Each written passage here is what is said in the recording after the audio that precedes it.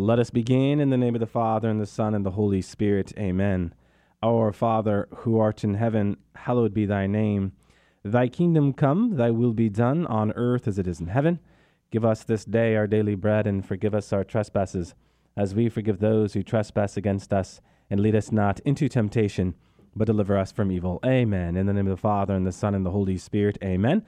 Well, welcome to another edition of Seeds of Truth. This is your host, Joe Hollcraft, coming to you from KKXX Studios, Chico Life Radio, 104.5 FM and AM 930. It is great to be with you another Monday evening where we continue our reflections into this very rich book, the book of Revelation, a book that has us going deep, right? And while we have numerous theological reflections, one of the points we are making here on Seeds of Truth is from one day to the next as we go through this book is to attempt to simplify, drawing out some practical reflections that can be applied to our everyday life, And for those of you who are listening by way of podcast outside of the country, I continue to warmly thank you for taking time out of your busy schedule to join me as we reflect into the book of Revelation, especially those of you who are listening in the countries of Canada and Mexico, Brazil, Argentina, Chile, India, South Africa, Portugal, France, Italy, Spain. I see on my index feed also some of you listening in Croatia. So all of you who are tuning in by way of podcast, I do thank you from the bottom of my heart. Okay, that being said, let us jump back into the book of Revelation. Now, we are in verse 17 of chapter 1, and we left off last time reflecting into how the liturgy is about war, and consequently, prayer itself is about spiritual warfare. When you begin to put prayer in the context of a battle, I think we begin to think about it differently, Don't you? At least I do. I approach prayer with greater conviction, with greater intensity when I put it in the context of warfare. I mean, think about it. If you were about to go to battle, you might prepare yourself with greater conviction and intensity, right? Well, there is a spiritual battle. So when we pray, and we do so with greater conviction and intensity, we will be all the better prepared. So the power of prayer, the power of liturgy, these are the things we were talking about. Remember that the word mass literally means what? It comes from the Latin word missio, which translates as to send forth.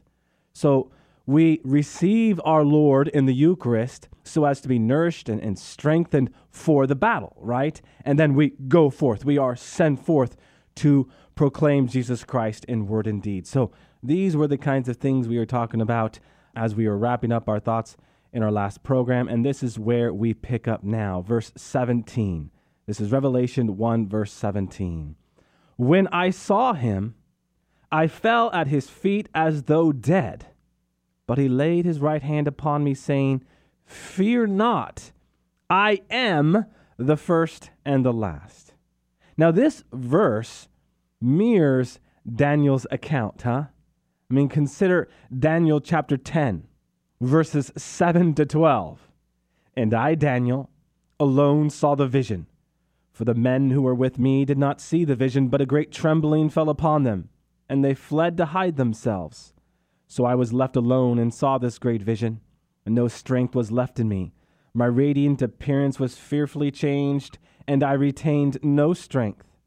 Then I heard the sound of his words, and when I heard the sound of his words, I fell on my face in a deep sleep, with my face to the ground.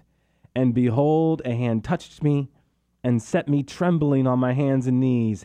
And he said to me, O Daniel, man greatly beloved, give heed to the words that I speak to you, and stand upright, for now I have been sent to you. While he was speaking this word to me, I stood up trembling. Then he said to me, Fear not, Daniel, for from the first day that you set your mind to understand and humbled yourself before your God, your words have been heard, and I have come because of your words. So here, both Daniel and John fall down to the ground and are told what? Not to fear. Not to fear. I want to hit the pause button here. Is this not one of the great first proclamations of the New Testament, echoing really all of the Old Testament? What does the angel Gabriel say to Mary? Hail, full of grace. Do not be afraid. Do not be afraid. Fear not. Why? Because fear is the opposite of trust. And trust is the most concrete act and virtue of faith, faithfulness, So fear not. Don't let fear get the best of you. So what other similarities can be drawn between Daniel and John? Well, in the Gospel of John, the apostle is called what? The beloved disciple, much like Daniel, as he is called the man greatly beloved. Isn't that interesting? Our Lord's title, the first and the last, hints at his divinity, right? The Lord God calls himself by this title numerous times in Isaiah. Isaiah chapter 41, verse 4, chapter 44, verse 6, and chapter 48, verse 12. Now, what's interesting here is the similarities to the Gospel of John. Because in the Gospel of John, we have these 7 I ams, right? I am the bread of life. I am the light of the world. I am the door. I am the good shepherd. I am the resurrection and the life. I am the way, the truth, and the life. And I am the true vine. The book of Revelation seems to be framed by such sayings, which occur at the beginning and the end of the book. Revelation 1:8. I am the Alpha and the Omega. The verse we just read. I am the first and the last. Revelation chapter 2, verse 23. I am the one who searches mind and heart. Revelation chapter 21, verse 6. Again, I am the Alpha and the Omega. What do we read in the book's closing verses? I am the root and offspring of David, the bright morning star. Now, what's going on as it relates to this I am? We are made to understand that when Jesus uses I am, he is one without qualification. Again, back in Exodus 3, when Moses asks who he is speaking to, and our Lord responds, I am who I am, he is reminding all of us that he is what? Without qualification. That you can never pin him down per se. That there's always going to be an element of mystery to God. Why is this important? Well, because once you understand mystery for what it is, it's an invitation, right? Are we not all fascinated by mystery? It is not a coincidence, my friends, that all of the television programs that are doing well in the ratings are tied to what? Mystery, because we are all fascinated by that clever analyzing of clues. You have heard me say it before. We spend millions, if not billions of dollars to discover what lies beyond the stars and ultimately what lives on the bottom of our ocean floors. Why? Because we are captivated by mystery. And yet, why is it when a mystery is tied to God, we turn away? Mystery is an invitation. It should have us going deeper. And it's not that we can never understand God, no, because he has revealed himself in the person of Jesus Christ. And in doing so, he reveals mystery. And so we enter into a personal relationship with Jesus Christ, and over time, he reveals this mystery. A mystery that can only be unveiled in a personal relationship with him.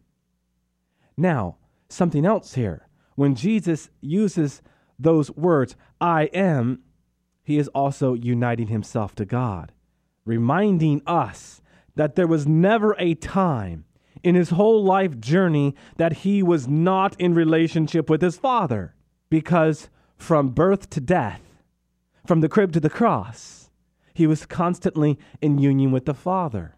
And of course, this is the overarching truth that we are to learn from, that we ourselves are never to do anything without the Father. Okay, how about verses 18 to 19? And the living one, I died, and behold, I am alive forevermore, and I have the keys of death and Hades. Now write what you see, what is and what is to take place hereafter. Now in verse 18, we have another instance where our Lord's divinity is subtly implied, The phrase, I am alive forever, is very close to the title we heard of in chapter 12 of Daniel, verse 7, the one who lives forever. How about verse 19? The command to write what you see, what is, and what is to take place hereafter should probably be understood in light of a passage we have not yet read, Chapter 4, verse 2 in the book of Revelation. Come up hither, and I will show you what must take place after this. Thus, John is to write about two things: something present, what is before us, right? What is, and something in the future, what is to take place hereafter. Why is this important? Because in that verse, and chapter 4, verse 2, we have a key that unlocks how to interpret sacred scripture, right? The what is and the what hereafter. The literal sense and the spiritual sense. The literal sense is that historical situation, and the spiritual sense is how the words written down by John transcend that very specific moment and speak to man in every age and in every walk of life. Very important. Revelation chapters 2 and 3 certainly give us a description of the present state of the churches in Asia Minor. Revelation chapters 4 to 22 describe the events that bring about the coming of the Lord. So in 2 to 3, you have the what is, and in chapters 4 to 22, you have the what is hereafter. Okay, how about this last verse, verse 20 of chapter 1? As for the mystery of the 7 stars, which you saw in my right hand, and the 7 golden lampstands, the 7 stars are the angels of the 7 churches, and the 7 lampstands are the 7 churches. It's interesting. Daniel is the only Old Testament book where the theme of the mystery is found. You see it in chapter 2, verses 18 to 19, verse 27, verse 30, verse 47, chapter 4, verse 9. You have this theme of mystery. And again, in this verse, verse 20, we see the dominance of references to Daniel in the apocalypse. Also, in the book of Daniel, the messenger who appears to John explains the meaning of the symbols in the vision, right? It is apparent from this verse that Revelation must not be interpreted too literally. John tells us in Revelation chapter 1, verse 17, that Jesus touches him with his right hand. However, in Revelation 1:20, Jesus is holding the 7 stars in his hands. The symbols are thereby meant to do what? Convey a spiritual meaning and should not be interpreted in an overly literal fashion. Commentators, often debate about the meaning of the angels of the 7 churches. Since the 7 letters in chapters 2 and 3 are written to these angels, some have argued that the angels are really bishops. It should be noted, however, that everywhere else this word is used in the apocalypse, it denotes angels. So John gives no indication that this word means something different here. Nonetheless, the association of the angels with the churches is striking and implies, at the very least, that the church is not merely an earthly reality. As we've already noted, a Jewish tradition which linked Zechariah 4 to Daniel 12 saw the lampstands as representing the what? The righteous. So taken together, the lampstands and the angels may serve as reminders that the church is both an earthly and a heavenly reality. As one Protestant scholar writes, one of the purposes of the church meeting on earth in its weekly gatherings is to be reminded of its heavenly existence and identity by modeling its worship and liturgy on the angels and heavenly church's worship. Amen to that. Now, I want to say something else here that I believe to be very important, and it's a point that Michael Barber makes. While it is true that Jesus loves us as our brother and true friend, we often emphasize our Lord's gentleness and humanity to the neglect of his glory and divinity. A modern American Catholic would probably have expected something much different than what we have talked about in Revelation 1. Instead of the vision of the Son of Man having a sword coming out of his mouth and fiery eyes, a modern version of Revelation might have envisioned Christ calling John on the phone and asking if he could spend the day fishing with him, right? Our secular society tends to pervert ideas of God's nature. I'm sure we have all encountered that on some level. Some people treat God as if he were kind of butler or genie. They expect him to bring us whatever we need whenever we ask, huh? Others treat Jesus as though he's nothing more than, well, a fishing buddy who just wants to have a nice time with everyone. Still others dismiss God the Father as a kind of senile old man who has forgotten how to work in his marvelous ways. These are all perverted attitudes towards God. And my dear friends, the book of Revelation corrects that. When Jesus' glory is revealed, even John, the beloved disciple, the apostle who rested his head on Jesus at the Last Supper, falls down at his feet as though dead. Think about that. John doesn't audaciously slap Jesus on the back and say, "Wow, good to see you." No. He doesn't say, "Wow, how was that ascension thing, Jesus? That looked fun. Can I do that?" No, he doesn't say that. St. John recognizes his unworthiness and falls down and worships. How can we possibly do anything different? Does he not echo Moses there? Were we not just talking about the I am who I am? What did God say to Moses? "Take off your sandals, for you are on holy ground." John picks up that cue and prostrates himself before God. Prostrates himself before God. Revelation 1 unveils the awesomeness of God, huh? It teaches us that we can't put God in a box of our choosing. We can't simply construct a frame for a picture of God that makes us feel comfortable. Yes, God can be scary. He shatters all of our preconceptions and assumptions. Thankfully, brothers and sisters, he is also a father who loves us and doesn't want us to be fearful. But we can't simply forget with whom we are dealing. We must put our pride away and come before the Lord with humility, always, anywhere and everywhere, acknowledging our own unworthiness. Only when we do this will we truly appreciate this awesome love. Amen to that. I was reading Peter Williamson's commentary in the book of Revelation, and this is what he has to say, and I really appreciate this. The joy and hope of these words remind me of a scene from the conclusion of J.R.R. Tolkien's Lord of the Rings. After falling unconscious when the ring was destroyed, Frodo's friend Samwise awakens and sees someone he thought had died months earlier. "Gandalf, you're alive.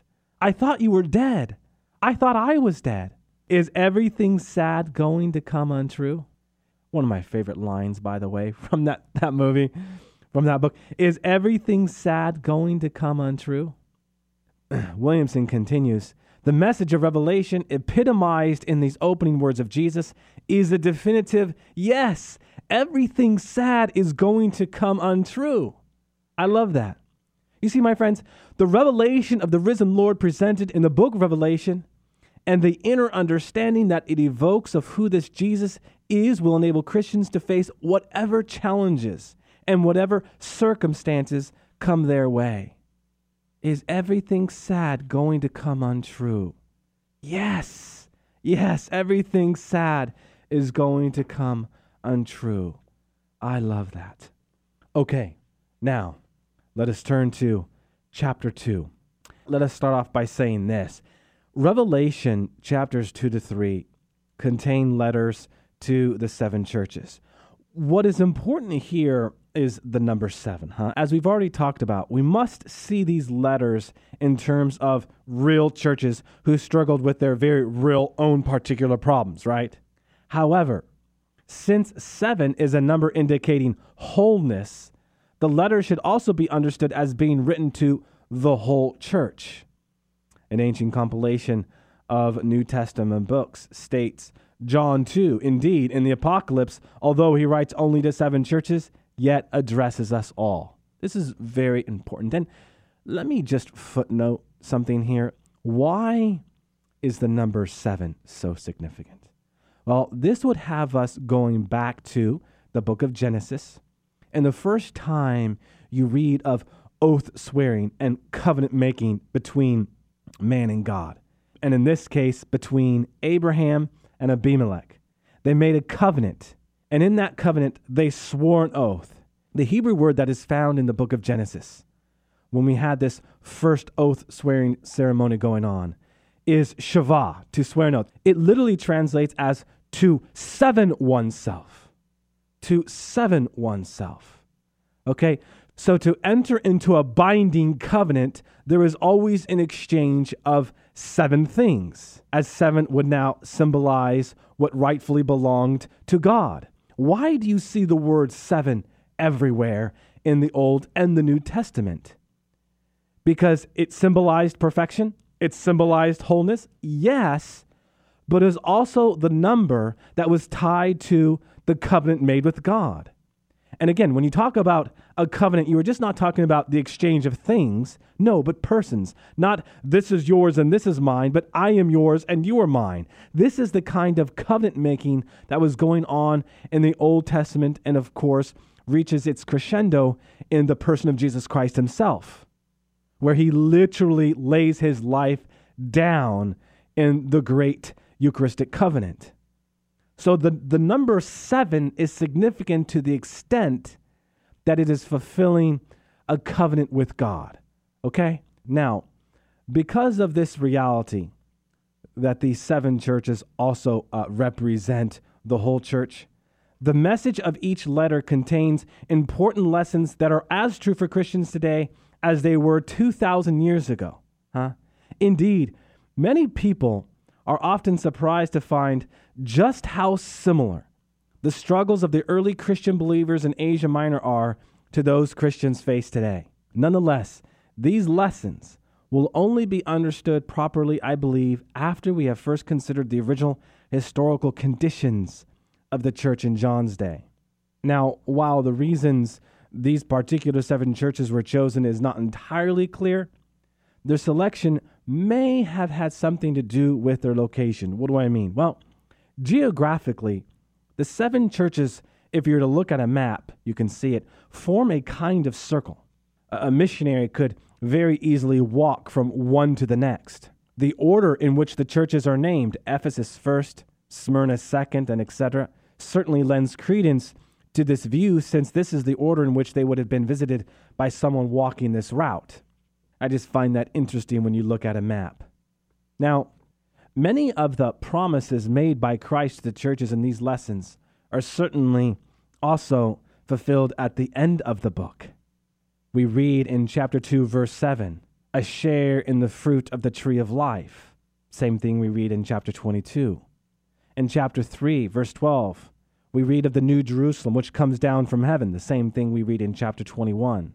In chapter 3, verse 12, we also read of the dwelling in the temple of the new Jerusalem. Same thing in chapter 21, verse 22. God's name is written on the saints. Chapter 3, verse 12. Also chapter 22, verse 4. In chapter 3, verse 5, we read this language of being written in the book of life. Same thing in chapter 21, verse 27. And there's numerous other examples. The morning star, a share in Christ's kingship, deliverance from the second death. Why am I talking about this? John shows us that Jesus is faithful to his words. John shows us that Jesus is faithful to his words. Okay, but how do these letters fit into the main theme of the book? I would suggest, as many others do, the answer is more pastoral than theological. If you were a Gentile Christian living outside of Jerusalem, the prediction of the fall of Jerusalem may have led you to pride. Jesus wants to make something very clear. If God won't spare his beloved city of Jerusalem, no one is above God's judgment. In fact, all of these churches, from Ephesus to Laodicea, eventually fell away from the gospel. They have been overrun by Muslim forces and are under their control, as many of us know to this day. This is a stern warning for Christians of all locations and times. Okay, now, how about chapter 2, verses 1 to 7? To the angel of the church in Ephesus write the words of him who holds the 7 stars in his right hand, who walks among the 7 golden lampstands. I know your works, your toil and your patient endurance, and how you cannot bear evil men, but have arrested those who call themselves apostles, but are not, and found them to be false. I know you are enduring patiently and bearing up for my name's sake, and you have not grown weary. But I have this against you, that you have abandoned the love you had at first. Remember then from what you have fallen. Repent and do the works you did at first. If not, I will come to you and remove your lampstand from its place unless you repent. Yet this you have. You hate the work of the Nicolaitans, which I also hate. He who has an ear, let him hear what the Spirit says to the churches. To him who conquers, I will grant to eat of the tree of life, which is in the paradise of God. Okay, so just a word about Ephesus here. Ephesus was the largest city of its province, probably because it was the best port of entry in the region. It was well known as a religious city, having numerous temples, the most prominent temples certainly being the one to Artemis. It was one of the 7 wonders of the ancient world. Many of us are familiar with that. In fact, Ephesus was nicknamed the Temple Warden. Occult mysticism seemed to flourish there. If you were to go to the book of Acts and read chapter 19, verses 13 to 19, certainly this seems to be referenced. The church at Ephesus was also prominent in the days of the apostles. St. Paul spent more time there, 3 years, than anywhere else. St. John lived and was buried there. The Blessed Virgin Mary was another member of this church. Other members included the great early Christian apologist Apollos, 3 daughters of the apostle St. Philip, Paul's disciple Timothy, and according to some, Mary Magdalene. So, Ephesus was an important region. And I'm looking up at the clock and we are out of time, so we will take the letter of Ephesus and draw out its practical application for us tomorrow. And let us close with a word of prayer in the name of the Father, and the Son, and the Holy Spirit. Amen. All glory be to the Father, and to the Son, and to the Holy Spirit, as it was in the beginning, is now, and ever shall be, world without end. Amen. And God bless you.